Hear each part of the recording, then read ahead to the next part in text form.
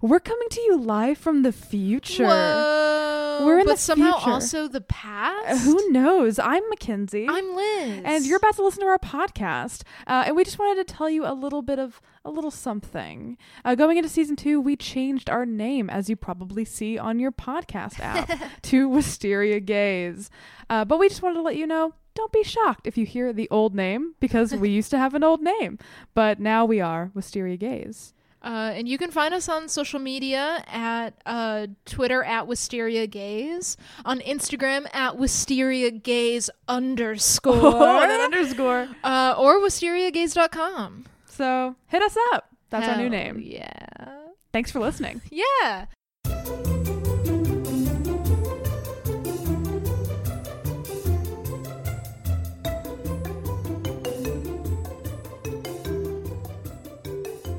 The minute you walked in the joint, I could tell you were a man of distinction. I didn't know if we were changing the lyrics. Oh, sorry. You were a real desperate housewife. You had those biceps. Ooh, that could be every housewife. Exactly. Oh my gosh, Liz. And anyone else listening, welcome to Desperate House Dykes. Thank you. I'm going to ignore that everyone else listening and just pretend you were just talking to me. It's just you and me here. This is a show where we watch and discuss every episode of Desperate Housewives. Wives? I said that's so weird. Wives? And also, we're gay. We're so gay. My name is Mackenzie. My name is Liz. And this week we're talking about Season 1, Episode 8, Guilty. Guilty Gilmore Girls. Oh! Whoa, yeah, I'm getting into it. I said Gilmore it. Girls. I really liked this episode. I loved this episode. It was so fucking good. This episode premiered November 28th, 2004. It was directed by a guy named Fred Gerber, who directed episode 6, so we talked about him. And I was actually very excited to tell you who wrote this episode, Liz. Yes, I remember you telling me that. It was written by a guy named Kevin Murphy. Okay. Do you recognize that name? Kevin Murphy makes me think of Ryan Murphy. It is Ryan Murphy's pen name. No, can you imagine? Kevin Murphy, his other big credits is that he wrote the music and lyrics for the musicals Reefer Madness and oh my God. Heathers, the musical. Oh my God. Oh my God. So the guy that wrote Heathers, the musical, wrote this episode.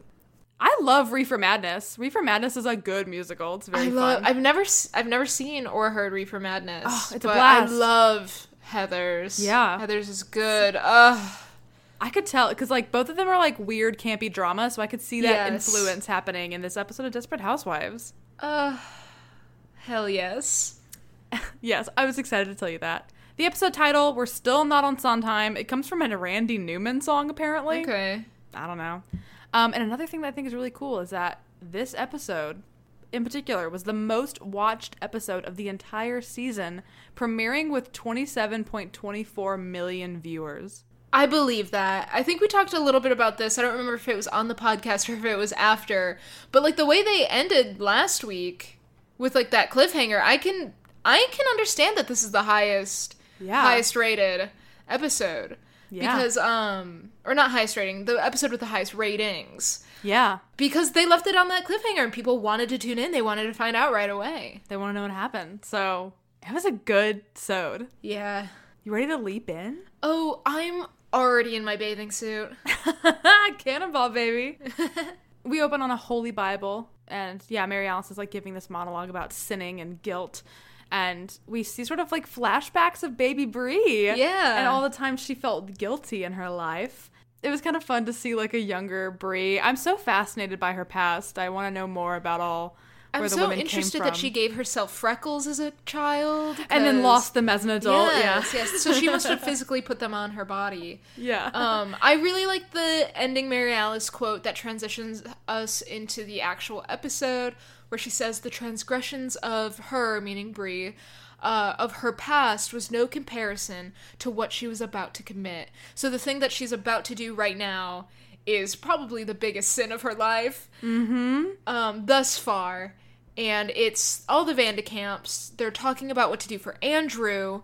And Andrew suggests going to Canada and laying low until the statute of limitations is up. Wild. And then it's pointed out, like, if she dies, there's no statute of limitations, man. There's you just killed somebody. I wrote, we have escalated so quickly from a simple neighborhood mystery to vehicular manslaughter. Yes. Very quickly in this show. And then Bree essentially comes up with the idea to get rid of the car because they can't sell it. They can't have any trace of the car back to them. So it's easier to drop it off in, like, a bad neighborhood and let it get stolen, because then they can maybe get even some insurance money out of it. Yeah, or if for some reason the police find it, they could be like, yeah, how do you know who was driving it? Because it was stolen. Yeah. I mean, that, like, I was shocked because it's a pretty good plan. I mean, I'm sure there's a way to, I'm sure it's not foolproof, but, like, I thought it was a good plan upon hearing it. Like, she was very, like, determined and articulate and kind of very methodical. Dark. Yeah, it was very, like, straight and to the point. I was like, okay, Brie. Like, I was very shocked at how, like, tight of a idea it was. Yeah, I was thinking, like, it really shows the lengths that she would go to for her family. Yeah, which I think sets up for, like, the later scene being so powerful. Sad. Yeah, and powerful that she, like, risks so much to protect someone who maybe doesn't deserve it in her eyes. I don't know. It's very interesting. I'm excited to get into that later. Yes. And so everyone kind of agrees that that's the plan for now. And Mary Alice, I liked this, that she said she would worry about her guilt tomorrow. Don't we all? Yeah, I feel like everybody does that kind of. Yeah. Like, I was furloughed from my job and I quit this week and I went, you know what, I'll think of actually the consequences of quitting my job tomorrow. I always say, that's a problem for later, Mackenzie. Yeah. We get our little opening credits and quickly go to a scene with Lynette, Susan, and Bree cleaning the scene of the crime while Mary Alice sort of monologues about how her suicide has sort of caused a domino effect of violence on the lane, which I would agree with. Yeah, so a lot of shit's popped off in the last couple of weeks since she died. I would just like to point out really quick, I think, like, we have the Edie Bicep watch on our Instagram. Yes. I think we should also have a Brie hat watch, because she is, again, wearing one of her fantastic hats. Her hats were wild this episode, like, later when she's showing up to the soccer field wearing that hat. She's wearing a lot of very funny, strange hats. I'm just saying, let's just start it and build it. I'll do it. I will go back through all the episodes so far and find the Brie hats, because they are extensive at this point. Thank you so much. I never noticed. I thought, so the first shot with her bending down, and I thought it was Hoobs just because of the hat. Like, I don't know. It's a very, like, mommy, not mommy, mom-ish, you know, no, who's your mommy, hat. Mackenzie? Who's your mommy? Best Best scene in Scooby-Doo too. So, I also thought it was interesting, and we don't have to spend too much time on it. We can just mention it. That the fact that they had Bree cleaning up a crime, basically, like, in the street, and they didn't do anything with that. Like, we got a couple episodes ago her talking about when she was a kid, her cleaning up her dead mother's blood in the road after the car accident. And to have no resurgence of, like, emotions or anything from Bree, I feel like that just means the writers maybe weren't paying attention. I didn't think about that until you said that. Like, I truly didn't make that connection. But, like, yeah, that's what she said she did the night her mother died, which clearly is, like, a traumatic event for her that's, like, caused this, like, so much in her life. I was like, yeah, I didn't even think about it until you made that connection for me. And now my mind's a little bit blown by you, Liz. Mind blown, but also, yeah, why didn't they do anything with that in terms of, like, traffic related incidents? Because, like, also, like, if Carlos's mom dies, like, that's the exact same way her mom died. Like, I just feel like there's hopefully they'll unpack it in future episodes, but, like, I feel like there's something to mine there if another episode sets up, like, hit and runs kind of being a trigger in Bree's past. I don't know. I feel like there's something there that I wish, I wish and I hope the writers take a bite into. Yes, so do I. Like a big juicy apple. A big juicy apple. And we find out Mama's in a coma. Yeah. A car kind of speed past, and Lynette throws a scrubber, being like, hey, slow the heck down. And the very gay moment, I'd like to chuck Susan in the bucket right off the bat. Oh, I totally agree. She tells Lynette that she's a really good pitching arm. The way she said it. The way she said it, the way she looks at her. Susan I'm just saying, just chuck her in that bucket. I will agree with that, Chuck. I also put like Lynette as well but I think that Susan more so was like, that's quite a pitching arm. I was like, okay, girl, baseball's gay. I fully agree. I don't think Susan... We've had a lot of nominees that are looking at Susan, but this time it's Susan looking at somebody else. Yes. I love those tasty little gay crumbs. We see that Lynette is pissed. Like, Lynette is, like, very... It's, like, honestly... I mean, I guess, obviously, there's different circumstances surrounding Brie right now because her son did it. But, like, Lynette is how mad I would expect Brie to be. Yeah. Because she's like, we have kids. We have people in this neighborhood. Like, people can't be speeding around like this. And like, I hope that person gets put away for life. And Brie is like, don't you think that's a little extreme? And Lynette's like, fuck no, dude. I was like, hell yeah. I'm sure Lynette's emotions are heavily influenced by her, like, state of mind right now. But I was like, I think that her anger is pretty valid. Yeah, so do I. Yeah, especially if you're, like, someone who has kids that might be running around the front lawn and blah-blah-blah. Things like that, you know? And then we cut to the hospital. Mama Solis is in her coma. Carlos is by her side. He's very upset. Gabby's in, like, this tracksuit just filing her nails. She doesn't really care about the situation as a whole. She's not really trying to make it seem like she cares. No, which is wild to me. I feel like Carlos isn't really paying attention to it anyways. No. We've talked about this time and time again. He's really unaware of his surroundings, so I feel like she knows that about him in this situation. So she doesn't feel like she has to put in the work. Yeah, and he's so focused on, like, his mother. Like, she's all he sees right now. Yeah. And then John shows up. I wrote, boy, go home. Why are you there? He feels guilty. I mean, you can see it on his face. And we get into it later a lot about his guilt for it. And he gives his condolences and gives Carlos a hug. Yeah. And I wrote, the look on my face was the same as Gabby's. Yeah. Just that shock. And I don't know, Carlos was like, hey, I'm going to go pray. And I think Gabby was, like, making kind of, like, eyes at John, being like, oh, I'll stay here, assuming he would stay with her. But he left to go pray with Carlos. And I loved it. I was like, so did I. Juicy drama. And then there's a small bit where the nurse is like, do you want to give Mama a sponge bath? And Gabby's like, no, I'm good. Yeah. Which comes back later. So it's important to note, you know? And then we see our girl, the Hoobs. We see her. It's her special day. Special day? Oh, it's her special day. Because she's here. She's packing. She's going on a trip. She's going to go see her sister for a couple days. Yeah. Also, I wrote, Liz, did you see the decor in her house? There's, like, a wall behind her that just is like a bookshelf of, like, animal figurines. It was very weird looking. Can you also put that on our Instagram story? I can. Okay. It's super weird looking. Are we starting a new Instagram story section that's just weird things in the background? We absolutely should. Okay. Like the mannequin from a couple episodes ago. Yeah. The fucking TV. I didn't talk about it, but there was an episode where Tom and Lynette were talking, and the background TV, there was, like, weird, like, 90s computers and fax machines. It's so weird. But yeah, so I will find that photo for you. Hell yeah. Edie walks in and asks for the Hoobs' purse, and then they get into, like, this hilarious, like, roommate fight. Dare I say a lover's quarrel? A lover's quarrel, Liz. Because I told you this. You told me this in confidence, and, I like, told you this in confidence. And you don't have to say it out loud if you don't want to, but like, this is a safe space. I want to nominate, it's a left field nominee, Hoobs for Lesbian of the Episode.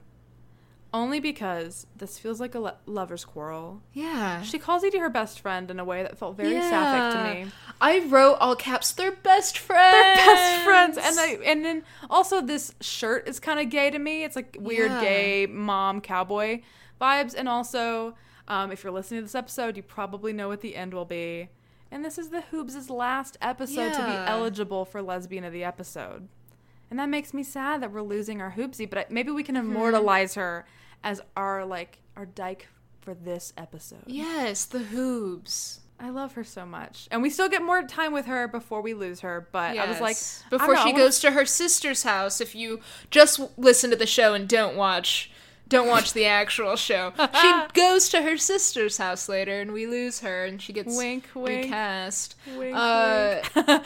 But... yeah, I'm like, this is her last episode. She's eligible. I want to just chuck her in the bucket because... I mean, like, I'm comfortable with just having her be Lesbian of the Episode this early. It's her special day. Let's do it. It's her special day. I also didn't have any other nominees on my plate. We're also in full Hoobs cosplay for this recording. I just want everybody to know. Full Hoobs cosplay. I wish you all could see my hair. Yeah, our hair looks incredible. I love her. We both do. All right, let's just go ahead and say it. We're like 10 minutes in. Yes. Hoobs is lesbian of the episode. Yes! Edie and the Hoobs. Hoobs. But basically they have this fight about the fact that they kind of steal stuff back and forth. Honestly, if you've lived with a roommate, this probably feels familiar. And I love this scene so much because I think that the thing about these two actresses that make them so magnetic to me is that they're so funny. They deliver their lines so well. I just, like, them together is, like, electric to me because I just find them both to be really enjoyable actresses to watch on screen. Of course. Is that weird? No. I just love them so much. I love those characters together. And then we cut to Lynette Scavo getting acupuncture done to her face. All of her boys are in the lobby making a mess, being rowdy. We see the baby for once in a while. Yeah, she hasn't been around for a while. Yeah, and we also see the other boy. Yeah, both of the kids that haven't been around for 5 episodes made a return. And basically, she's trying to relax because she's been having trouble sleeping because of the medication she's been taking. And trying to wean off of. Yes, and basically, near the end of the scene, she comes clean about this to her acupuncturist, and she is like, do you have anything you could give me? Anything at all. And this woman gives her, an herbal remedy that's supposed to help her sleep. Yeah. That's basically that scene. Also, if anyone's considering acupuncture, my friend Liz said it. Not my friend Liz, that's you. That's me. My friend Lauren, similar letters, said that it changed her life. So, whoa. I don't know. Apparently it's really good. I've never done it, but she says it, fully changed her life. So. I've gotten a massage once. I need a massage so It was bad. so good. I got very sick shortly after, but the massage itself was good. I think it just unlocked my sick bones because I was too loose. I was too open after it. But that's the gist of that scene, really. Yeah. And then we cut to Susan visiting little Mike. And he's looking dirty. He's looking sweaty. Okay, his arms were so buff. Mm-hmm. And Rachel knows this about me, and she thinks it's very funny, but I say I love a hunk. I don't know why. In movies and TV, I love a hunky dude. I don't know why. And I was like, Mike is a hunk. I was just those arms, I was like, I have not noticed the buffness of his arms. And I was like, I know this podcast, the whole basis is that I'm a lesbian, but I love a hunk. I can't help it. I was gonna say, I love a twink that has some hunk in them. A twunk, if you will. A twunk, if you will. Yeah. Can I wrote down, Mike in this muscle tee kind of looks like Liz. Because you wear muscle tees so much. I'm wearing one right now. Literally. And I was like, LOL, that Liz does Mike cosplay all the time. Liz, you're a hunk, you know? Listen, hunk of the month. Hunk of the month. That's me. I'm coming out with a calendar soon. But basically, they look so happy. Susan looks very cute. They set up a little bit of a wine tasting date. And dinner, dancing, wine tasting. Grabbing a room. Ooh. I wrote, have they not fucked? I don't think they have. I think they've Sorry to be vulgar.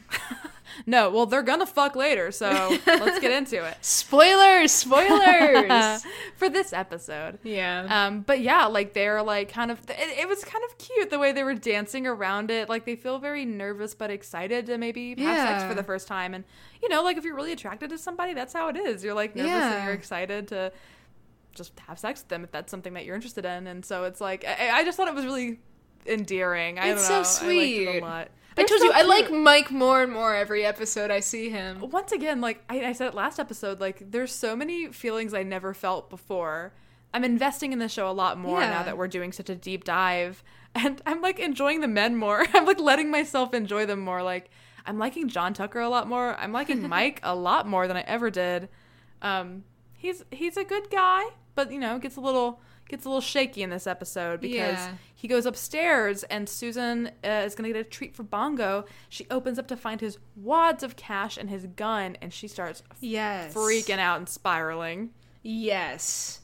And basically, he comes back, she closes the cabinet, and he's on the phone. He needs to let somebody in, but he's not going to be home for it. So Susan kind of offers to get the keys and let the guy in with maybe some ulterior motives. Maybe she's going to snoop a little bit more. She's definitely going to snoop a little bit more. Yeah, and I know she looked panicked, but she looked really hot. Like right there when she was looking very determined and stressed. It's like, I remember the first time I watched this show, I loved Susan. She was, I think, my favorite housewife. And when we started this podcast, I was like, I don't understand why, because like Lynette is so great and like Brie, and this episode I started remembering why I loved Susan so much, because there's some sprinklings of it, but like I love Susan. She's so great. much. Yeah, season 1 Susan is very, very good. So then we cut to Brie and Rex. They are putting the car in the neighborhood and they're watching over it to make sure it gets stolen. Yeah, basically. And I feel like it's pretty short. We come back to it. Yeah, we come back to that scene because they cut away to Paul watching a home movie of Mary Alice and he's crying. I thought this actor did a really great job this episode, actually. Like, I thought he's very good at playing, like, very heavy emotions. He's talking to Mr. Shaw about how basically he's going to kill Edie. And I was like, holy shit, it's happening. Oh, no. Yeah. He says, you know, Edie thinks that Mr. Shaw is a real estate developer and he's made contact, which we saw in the last episode. And Paul was like, hey, can you just ask her why she did this before you kill her? And Mr. Shaw said, you can't, because you can't lean into that curiosity because, quote, curiosity leads to guilt and guilt leads to talking. Mm-hmm. And he kind of tells him, like, once I leave, there's no refunds. Like, she's gone. And Paul's like, that's cool. Yeah. That's kind of the whole scene. But I was like, he was crying at the TV, and I thought it was really impactful and sad. But once again, I wish he would just literally... It's like, it's stationery that's sold at multiple stores in your area. Like, I just hate that he's just immediately going jumping. off this one piece of paper. Yeah. But whatever. Hey, it's more dramatic, and we're watching a TV show, so... Yeah. And then we cut back to Rex and Bree. They're still waiting for the car to get stolen. And she starts thinking about the kids and how when they were younger, like, everything was easier. Yeah. I like that she was like, we should have been better parents to them. Yeah. Because I like that she kind of has that self-awareness of, like, there are things that they could have been better at as parents, which we talked about a little bit last episode, how we felt like they weren't as present with Andrew as they needed to be. And now I have a lot of different opinions about Andrew because of this episode. Yes. He fluctuates so much for me, but... He does. Yeah, I liked, I don't know, Brie felt so down to earth and realistic in this episode for me, and I liked how she was like, we could have been better parents, and I really, really want him to understand the severity of what he did. Yeah. Because, like, we're protecting him, but he needs to understand this doesn't mean that we're, like, happy with what he did. Yeah. And Rex is like, like, they kind of agree, like, how do you punish a kid who almost killed somebody? Like, how do you even punish that? And kind of ends the scene with saying, like, you know, no matter what, I still love them, even if I am very stressed out right now. And we see that the car gets stolen. And then we cut to Susan telling Julie about the money, because Susan tells Julie literally everything about her life. And they're joking about how he could be a hitman. But she's still going out with him. Yeah, but also, she doesn't mention the gun. Is she trying to protect Julie, or did she just not notice the gun? I'm very confused. Yeah. I would have been more stressed out about the gun than... Because, like, later it seems like she is surprised to find the gun. Yeah, like, I don't... Because it was right there underneath the money. Maybe she just didn't see it. Yeah. I also think it's so weird, like I said, Julie once again being very blunt about her mother's sex life. Yes, I wrote it down too. Yeah, being like, you need to get laid, lady. I was like, this is your mother. Like, that's... The relationship is very strange. Yes. But I still love it. I wrote... I am a Julie stan first and a human second. Yes, obviously. I love her so Andrea much. Bowen, if you ever listen to this and you want to come on, please reach out. We love you. Please. I love Julie. Like, it is a treat for me whenever we get to see her on screen. And basically, she says a really cute line of, like, I want things to work out with you and Mike, because when I have a husband, I don't want you living with us. And you know something funny? I used to be so attached to my mom for some reason that I was like, Mom, when I get married, we're living in the same house. Like, I want to stay with you. I don't want to live with somebody, like a husband or anything. And my mom was like, what the fuck? And I was like, I'll just put a house in the backyard so we have separate houses, but we're still together. Like, I was like convinced that when I married my husband, I would still live in my mom's backyard because I didn't want us to be apart. So that's kind of what that reminded me of. And yeah, it looks like Julie's leaving with Carl for the weekend. So we get a little Julie out the house. Yeah. And then we cut to the Vandecamps at the Solis house. Yeah. They're really just, it seems like they're trying to get info. They're trying to see how Mama's doing. Carlos brings up kids. And he's talking about how, like, children make everything worthwhile in the end. He says that him and Gabby are starting a family soon, which is much to Gabby's surprise. Oh, for sure. She looks very shocked by that statement. And they say this in the show, that it is a conversation that they've had before they got married, is, like, we're not going to have kids. But it could have been also because Carlos seems like he's very dead set on now wanting kids. And I know sometimes people change their minds, but Gabby really isn't. So it could have been, even before they got married, a conversation where he was just saying things to get her to be with him. Yeah.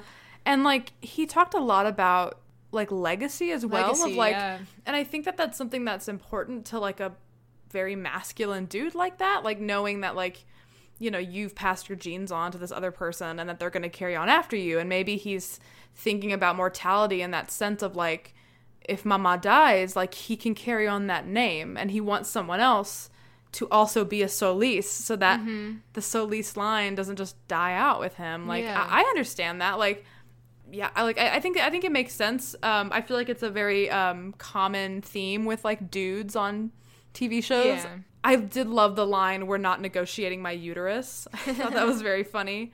But I also, so I think it's not invalid for him to want children. Yeah. But I think that there are people who don't want kids. Yeah. And I think that is something that's very important that you should really be set on before you marry somebody, is I think that, like, like, the type of lifestyle you want and if you want kids are, like, huge. And if you're different on kid, I don't know, I just feel like kids not wanting them and wanting them, I just feel like that's such a deal breaker. Like, how can you both be happy? There's no middle ground there. You know what I mean? Yeah. Like, so I think it's a good example of the fact that they got married a little too quickly.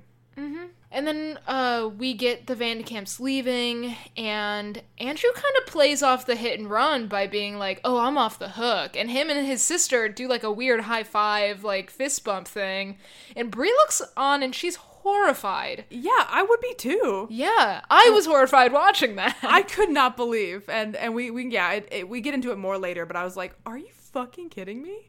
Like, you could see this, like, grieving man whose mom is in the hospital, and you're like, hell yeah, I'm off the hook. Yeah. Andrew is a smarmy motherfucker in this episode.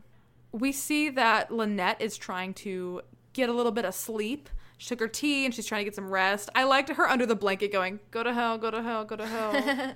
I thought that was funny. We see that the Cub Scouts, who I guess her sons are a part of, are having a meeting at the house today, and she forgot about it. And she's trying to engage and participate with this other mom, and she is just passing out, trying to stay alive and awake. And it looks like she takes some more medication, and that's on top of the herbs. And I was like, oh, I'm sure mixing that's gonna go well, Lynette. Yeah. I wrote Jesus. Yeah, so it's like these counteractive things in her body. There's no way that's gonna work out. Yeah. And then we cut to Susan. She's looking at that money. Oh, I wrote, Susan goes into Snoop mode. Yeah. May I say Detective Suze? Detective Suze. She's on the case, Detective Suze. She's on the case. She's picking up the hat that the Hubes dropped. Yeah, and she says, I will put this detective hat on. Yes. We have to have at least one detective at all times. Yes. She's counting all the money. Why is she doing that? Why is she's counting all the money, and she picks up the gun like she's looking at it for the first time, which makes me think that it was just a continuity error earlier in the episode. I'm just confused why she is counting all of the money. Because she's a comedy queen, and it helps with the next scene, where the guy who she has to let in needs to give her a receipt, so she starts stuffing the money in her jacket and stuffs the gun there. I wrote, Susan, no! Because for some reason I forgot what was going to happen. She ends up going upstairs and she dumps all of the money into a sink. And for some reason, I forgot what happened here, and I thought the money was going to fly out the window, but that really is not what happened. Not at all. all. She jumps from the tub she stands on to look out the window. She sees the man leaving. She jumps from the tub onto the floor, and then the floor gives out, and she's stuck. Classic Avatar. Classic Avatar Zuko stuck in a hole. Not Zuko, Sokka stuck in a hole moment. I said, why is Susan the best? A comedy queen. Yeah, the physical comedy of Susan. I think I maybe wrote this note. No, I wrote it now. How is she is she being stabbed? Like, did she, like, surely broken wood would be stabbing into her. Like, what? I also don't know how she was stuck. Like, couldn't she just kind of wiggle and fall through the bottom?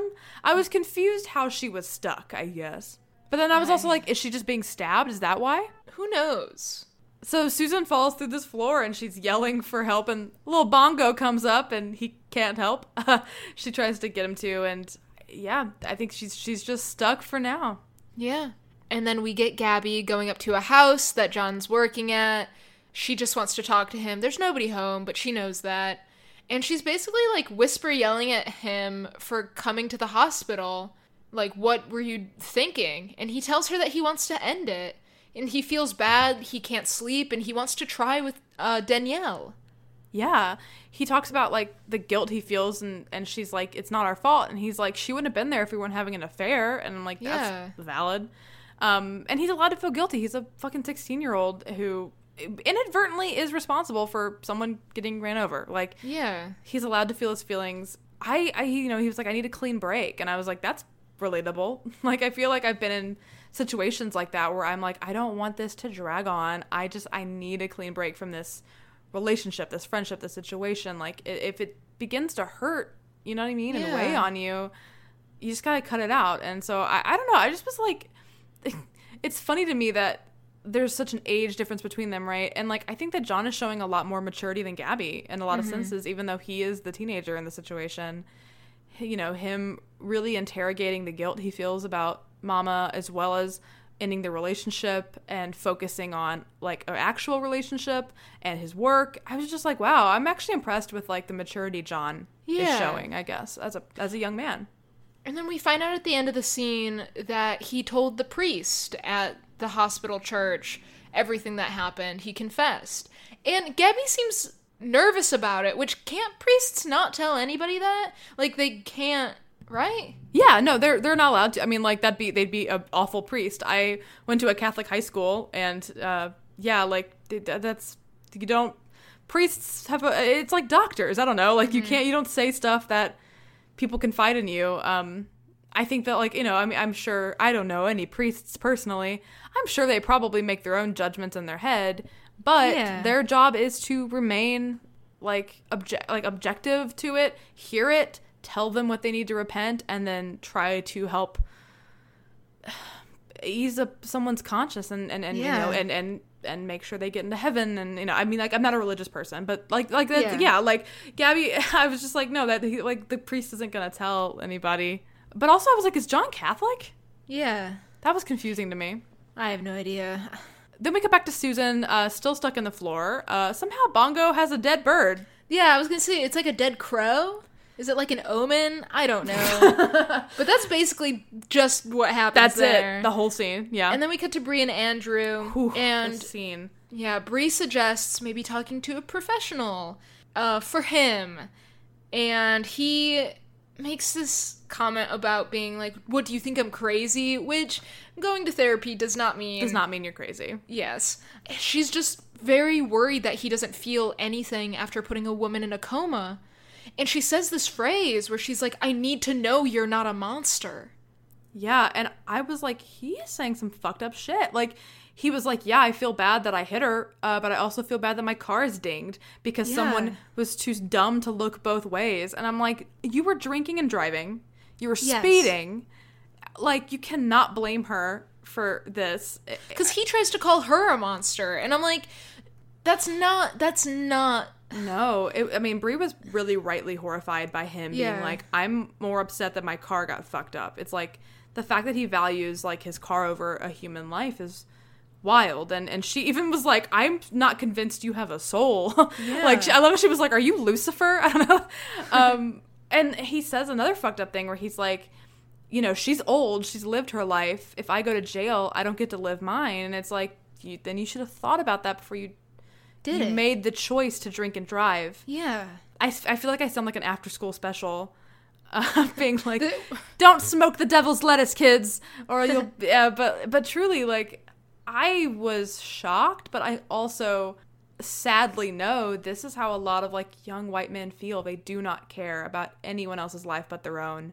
And yeah, I mean, and like, and it's not just young white men, but that, like, I feel like that is popular amongst that group of people. Like, I mean, especially teenagers, he just doesn't have the brain development to understand, like, what he's saying is horrendous. Yes. And yeah, Bree was like, tell me why I shouldn't call the police. And he's like, as you said, because you'd be the monster. And I'm like, maybe not, bro. Maybe you're being a pretty terrible person. Yeah. This was a very wild, I thought it was a great scene. I was shocked. I was like, whoa, this is like, it was I feel like, obviously I've seen this show before, but this scene like made my jaw drop. I was like, holy shit. It was very well written. Then we cut to Mike. He's back home, finds Susan in the hole. He's kind of laughing. He helps her out. And then he sees the money and the gun in the sink, and his mood shifts, which is understandable. Yep.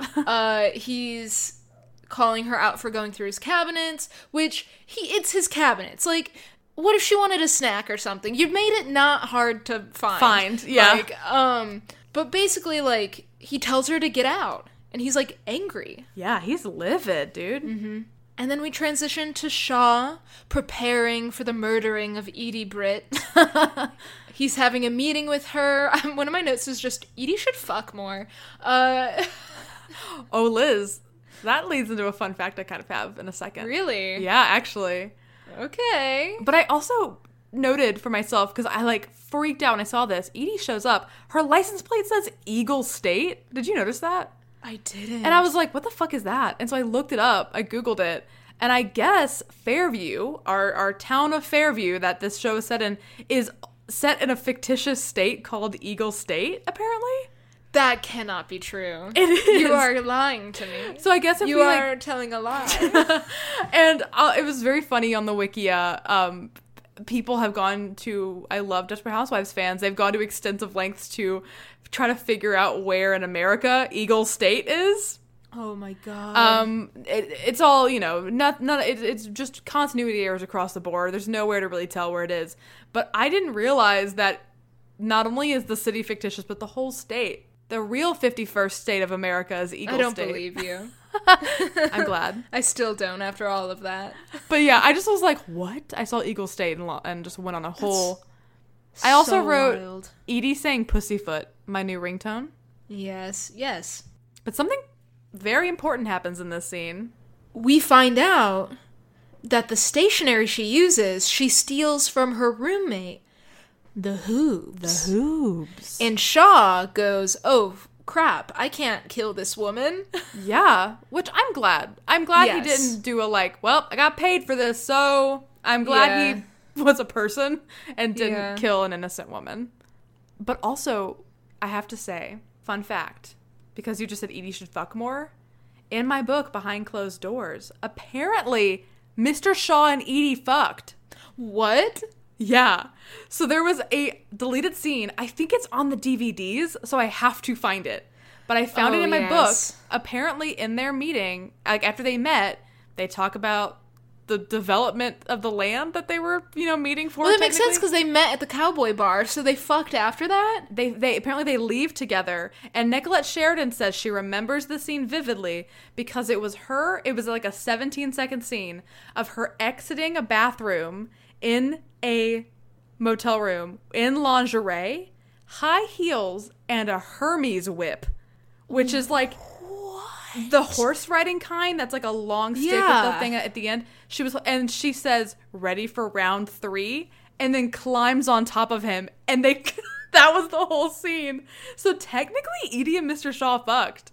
Holy shit. I lost my mind reading that. And Liz, I cannot describe to you how badly I need to see that. I know. We have to do a whole mini-sode when we can get it. Just talking about that 17-second scene. We'll do a 5-minute live stream on Twitch. Please. Mark Cherry said in the book that it was cut for time, and also because they had a huge scandal surrounding Nicolette Sheridan before that, which I think I've talked to you offline about.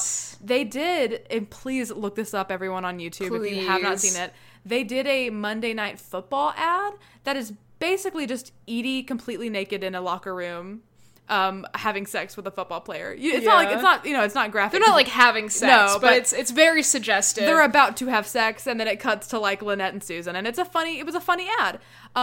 It went on Monday Night Football, got a ton of backlash, and they pulled it immediately. But then all of the news outlets talking about the scandal ended up working in Desperate Housewives' favor and getting them a lot of stuff. And I bet you that's another reason why this episode was like so highly watched. Because Mark Cherry said that right before this episode aired was when the commercial got pulled. Holy shit, yeah. And so that was a huge reason why they cut the scene of her having sex with Mr. Shaw, because they didn't want to piss people off. That makes a lot of sense. Yeah. But also, they should have known that in 16 years, some lesbians would need to see that scene. Of course. So yeah, my new goal for my life is finding the DVDs so that I can see Edie with a Hermes whip in lingerie. Yes. Thank you for letting me go on that tangent. I had to share that with you. Of course, it's important. Anything to do with Edie and underwear is highly important to my existence. And then we cut to Lynette and her kids. The monsters are playing little pots. I used to play pots as a kid. The baby's crying. We have an actor in this scene, meaning the baby. And Lynette lets loose. She starts screaming. She breaks a window. And through that window, a bright light happens. And Lynette looks and she sees Mary Alice. And Mary Alice hands her a gun. And Lynette puts the gun to her head, pulls the trigger, and we find out it was a dream. Yeah, that scene gave me chills. Yeah. I fully got chills. It's funny because it's such a different type of storytelling than we normally see in this show. Yeah. Like, it's more like cerebral. It was interesting. Yeah, and like dream sequency and weird, and they haven't done that before. No, but it might have also been because of the drugs. She's on the drugs and the herbs. Yeah, and I just was like, I don't know, I got chills. I thought it was interesting because Lynette is someone who in the pilot poses like, how does someone even get so low to the point where they want to kill themselves? And it looks like Lynette's finding out. And it's like, yeah. And Simon and Garfunkel is playing. When she's putting the gun to her head, she's getting more like enraptured by the light. Yeah. I mean, she's exhausted. I just thought it was so impactful and upsetting and beautifully done. Felicity Huffman's performance in this is incredible. Like, I would have given her the Emmy for this episode, not the pilot. Like, and another quick fun fact, I read online that originally this dream sequence was supposed to be Lynette driving her kids through the country, and then she just drives into a lake. Oh, fuck. Yeah. And the network was like, we don't want to see Lynette kill her children. Yeah. So that's why they changed it. And apparently that was inspired by an actual case from 1994 where a woman did that. Oh, wow. She's incarcerated now. So, good. But yeah, the network was like, pull it back. But we still got a pretty dark scene, I would say. Yes. And then we go to Susan. She is trying to apologize to another dirty Mike. Mike's just dirty this whole episode. Yeah, this is where I wrote that you looked like him to me. And they're kind of like going back and forth a little bit. They're angry. They're both like, they both get pretty heated. Yeah, she wants to apologize and know if the date's off. And he's like, yeah, like what you did is a deal breaker for me. And I think she pretty rightly is like, dude, you're being shady as fuck and you're not telling me things and you're putting up these walls. And I just feel like I can't trust you. And he's like, cool, if you don't trust me, then we shouldn't be dating. And they kind of just like, it's one of those fights where it escalates so quickly that the end comes before I think either of them realize. Yeah. I thought the timing of that scene was really well done. Yes. Yeah, I was like, oh yeah, this is just a tight sewed, It's such a tight sewed. And like, I really like the transition because we get Susan going home and she's running into Lynette with all of her children and she's like, take my babies. I have to go. Bye. And she basically just runs off. She gets in her car, she drives away, and she goes to a soccer field. Yeah, you're right. That transition's so good. I like when they do transitions that are in the street. Yes. We see them leaving one house to go to another house. Like, that was a great transition. Yeah. Yeah. And we see Lynette in the soccer field and she is just looking desolate. And Bree and Susan arrive and they mention that they've left Danielle to take care of the kids. And I went, I want to see that scene. Yeah, me too. Danielle trying to wrangle these rugrats. But Bree and Susan approach Lynette and try to ask if she's okay, and Lynette is just catatonic. Yeah. And that's all we get for this scene so far until we come back later. But she just looks like, I don't know, like she has hit rock bottom. It's really sad. Yeah. And then we get Gabby talking to the priest in front of Mama. She brings up the affair. She's kind of asking the question you asked earlier, like, what is that rule about not talking to other people? Yeah. Trying to basically see if Father Crowley is going to blast her shit all over town. And he kind of implores, like, what I assume is correct. Like, I don't tell people things. Like, secrets I feel are like safe she with doesn't me. believe him, too. I feel like for sure. Yeah. And he sort of implores to her that maybe she should confess. And that maybe she should repent. Because, like, you know, in his belief in the Catholic religion, he's like, if you die and you have not repented for this mortal sin, like, you know, like cheating on your spouse is a mortal sin, like it's a pretty hefty one. He's like, you'll go to hell, like that's and you know, once again, not my beliefs, but that is his. And he's like, hey, just, you know, like if you don't repent for this, like your soul is lost. And she sort of interrogates how long she can procrastinate confessing to this sin, which I found kind of interesting, I guess. And then the next scene that we do cut back to Lynette, Bree, and Susan, and it's a very nice scene. It's great. We actually see some vulnerability for once coming from them. She, meaning Lynette, comes clean of what she's been doing with the medication. Yeah. How she doesn't feel good enough. She doesn't feel like a good mother. Yeah, and they're being very supportive. Yeah, I mean, she said... The thing that broke my heart was when she said she's so sorry that her kids have her as a mother. Yeah. That broke my heart because she just feels like such a failure and she feels so humiliated because to her point of view, other moms, you know, don't need help.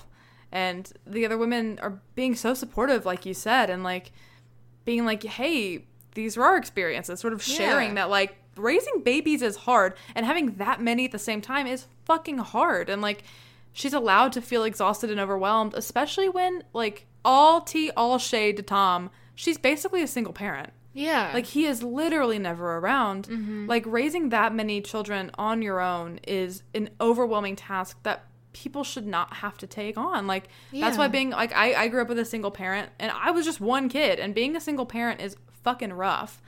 And for all intents and purposes, like, Lynette basically is a single mom because Tom just isn't there being a present parent for these children. And so, like, yeah, I'm glad that these women were here to sort of implore to her, like, it's not easy. And you're not broken. And they talk about how they should maybe do this more. They should tell each other stuff more. Yeah. Because nobody likes to admit that they can't handle pressure, but it's sometimes easier to know that there's people who are going through the same thing. Sometimes it's easier to hear that you're not alone so that you know it better. Because you can know the concept. Like, I know that, like, other people have these experiences and things, but it's different, like, having the people around you be able to relate and, like, share those experiences with you. Yeah, and yeah, like, Lynette's just, like, tearfully, like, we should tell each other these things. Like, it would help. It would help me. It makes you feel less alone rather than knowing you're not alone. Yeah, exactly. And I just thought the acting in this scene was beautiful. Like, truly, this episode is just a home run. Like, it is such a incredible episode. And like these, I think the performances just feel like so next level to me in this episode. And then we see Paul drinking, and Mr. Shaw is basically like, "Hey, it's the hoobs, baby." And Paul feels awful that they might have almost killed an innocent woman. Yes. And Shaw's like, hey, this money is staying with me. And Paul's like, it's fine. I was feeling guilty anyway, and that's not what Mary Alice would have wanted. So just keep the money and just leave. And then we get the Hoobs. She's closing the trunk of her car. She's got groceries, and Paul is right there. And he is looking at her very intensely. He offers to help bring the groceries in. She's like, maybe no, I'm okay. And he insists. Yeah. Oh, boy. And then we see quickly Susan is drinking a glass of wine. And a square wine glass, which I don't know if you noticed that. I did not. That's weird. Square cups, not a huge fan. Not a fan of square cups in this podcast. Anyway. But she goes to pour some more wine and makes eye contact with Mike, who's staring at her house. Also, he had a screenshot from the TV show. I wrote that. Over the shoulder Julie shot. I wrote that. Like, I don't, every fucking TV show does that, where there's like photos of the people in the show, and it's just like screen caps from the episodes. Why can't they just take a photograph of the person? You're with them, you work with them, they're on set. I feel like every TV show does that, and I laughed out loud with the screen. I also wrote down the screen cap from like, I'm pretty sure I know the exact screen cap too. I'm pretty sure it's from like episode 3 or something. Yeah. So we see that from Mike, and then we cut back to, there's a lot of quick cuts, which I highly appreciated. I thought it flowed very well in this moment. One specific one, and I know you probably know what I'm talking about. Yes. Yes, but it's later. Yes. So we cut back to Paul at the Hoobses. There's an ant on his hand. She has an ant infestation, and he starts talking about these little black flies that used to be at his house, and how Mary Alice couldn't even bring herself to exterminate those herself. She was such a kind person. She literally couldn't hurt a fly. And then he presents her with the letter, and he asks why. Yeah. And then we cut quickly back to Susan, and Mike is at her door, and he's like, I don't want to lose you. I'll tell you anything. And then she's like, that's all I need. And she jumps on him, and they are making out. Yes, I wrote, they're gonna fuck. Yes, Susan. Yes, Susan, honestly, get it, girl. Get it. You deserve it. I also, real quick, I wrote back at the Hoobs Manor, which I just want to let you know that's what I called it. She fesses up pretty quickly. Yeah. She says her idiot husband died and left her with a small pension, so she was desperate for money. And she said that she wanted to take the money from a bad person, and she had no clue that Mary Alice's reaction would be suicide. And Paul's pissed. He shoots back. Like, she was a good person. And the Hoop says, how could a good person leave her child motherless? Yeah. Like, what she did to that poor baby. She's talking very vaguely, mostly for the audience, to keep us on our seats. Mm-hmm. And that she feels no remorse. No, she says, like, she did bad things. And you know it. And Paul fucking grabs the blender from the first episode and whacks her over the head with it. And then it's like this crazy scene of Paul choking the Hoobs interspersed with Mike and Susan fucking each other. Yeah. I wrote, holy shit, this is good. It's so good. The transition of him grabbing the Hoobs' hand, and you think it's her hand on the wall, but it's actually Susan's hand on the wall. That one, I was like, holy shit. It's kind of like the birth of a relationship mixed with the death of a woman. Like a birth and a death. We must lose the Hoobs so that Mike and Susan can fuck. Can rise from the ashes. What is their ship name? Psych?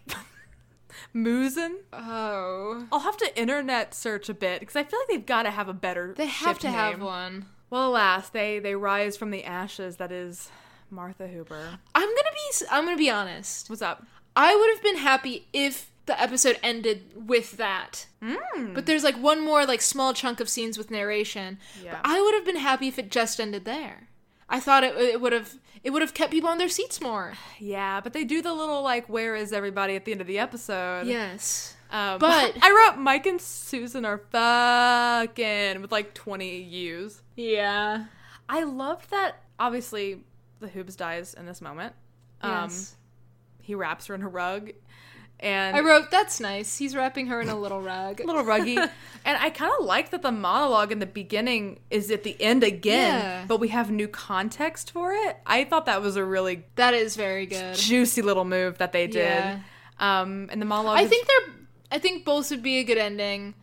You know, like cutting it there, but I do, now that you're saying it, yes, I agree. I really they were like trying the tie-in. to bookend, and we see Bree reading the Bible and looking at Andrew, We see Paul cleaning the blood. We see Gabby making the choice to actually help give Mama a sponge bath. Yeah. We know what Susan's doing. I wrote, I'm really sad that the Hoobs is dead. Yeah, I am too. Should we do an in memoriam of, like, our favorite Hoobs moments? Yeah, I feel like that should be... I mean, like, pardon me for saying this too soon, but I feel like this week's reviews, we always ask a question, but I feel like this week, if you're feeling particularly juicy, like, leave a review of us on iTunes, or just, like, comment on our Instagram. Send us your favorite Hoobs' moments. Yeah, your favorite Hoobs moment. We will have an in memoriam for Hoobs this week. If we get more than 3, we'll read them at the beginning of next episode. Yes. Or we'll do a mini-sode. We should do a mini-sode that's all just, in like, memoriam. remembering the Hoobs. Wait, we should totally do that. Yeah. So yeah, send us. Like, honestly, you can reach us through Instagram, Desperate Dykes, Twitter, same handle. Our Gmail is... DesperateHouseDykes@gmail.com. So, like, truly, like, send us your favorite Hoobs Send us your favorite Hoobs moments, and we will put together a Hoobs memoriam. Yeah. For the Hoobs. Yeah, in my book, Behind Closed Doors, Mark Moses, who plays Paul, said that Christine Estabrook, who plays the Hoobs, would do bits in between takes of them shooting this killing scene, and she would say things like, "I'm still alive, I don't want to leave the show." Christine Estabrook. I love her. And yeah, let's do it. Let's do it in memoriam, honor the Hoobs. She's such an integral part of our podcast so far. Yeah. I feel like we owe it to her to give her a proper send-off. Let's do it. And then we end the episode with a kind of dream sequence of Lynette, and she sees an improving Mary Alice. It was very loaded. Like, I don't know. What I got from it was maybe Mary Alice is proud of Lynette for choosing to live. I don't know. It just felt like there was a lot you could interpret from that scene. Yeah. It was very short. Yeah. And the episode is done. And that's it. And we kind of already did our social media stuff. Yeah. Once again, you know, as we said, you can find us on Twitter and Instagram at Desperate Dykes. Let us know your Hoobs moments. Follow us. Come say hi. Yeah. We love it. It makes my heart sing when we get, like, an Instagram comment. Yeah, it truly, like, makes my day. It makes when my we whole see, fucking like, day. a new review or just, like, a comment on Instagram or something. Anything. I love it so much. And I love that there's people who enjoy hanging out with us while we talk about Desperate Housewives. Yeah, I'm so glad that other people love this show as much as we do. We love you all for listening, so thank you. And something that's new is if you want to get to know us a little bit better and keep updated on all the episodes, we have a website. What? Oh, it's so delicious. It's so Mackenzie juicy. worked so hard on it. It's thank so you. beautiful. It's DesperateHouseDykes.com. So you can go to the About section. You can learn a little bit more about us and who we are. All the episodes are uploaded on there as well. We also have a link to a merch page because we were like... Nobody asked. We answered. Nobody wanted it but us. But we have, like, 3 shirts and, like, a Stay Juicy mug. Yes, we have some Stay Juicy merch. We have the Fairview High Abstinence Club, as we mentioned. Will be coming to me in the mail soon. Hopefully this week. Oh, yes. We'll have modeling shots. Yes. And we have a Desperate House Dykes just logo. So I don't know, if you want a Fairview High Abstinence Club shirt, then we made it and it is on our website. So hit up our website if you want to say hi again. I don't know. And I think that's all we got, Liz. I think my name is Liz. Oh. And you can find me on any social media at The Pigeon Wizard. And my name is Mackenzie, and you can find me at Mackenzie Wilkes. And there's only just a few things left to say. The first being, Mackenzie, I love you. Oh, Liz, I love you. And also to everyone else out there, stay juicy. Stay juicy.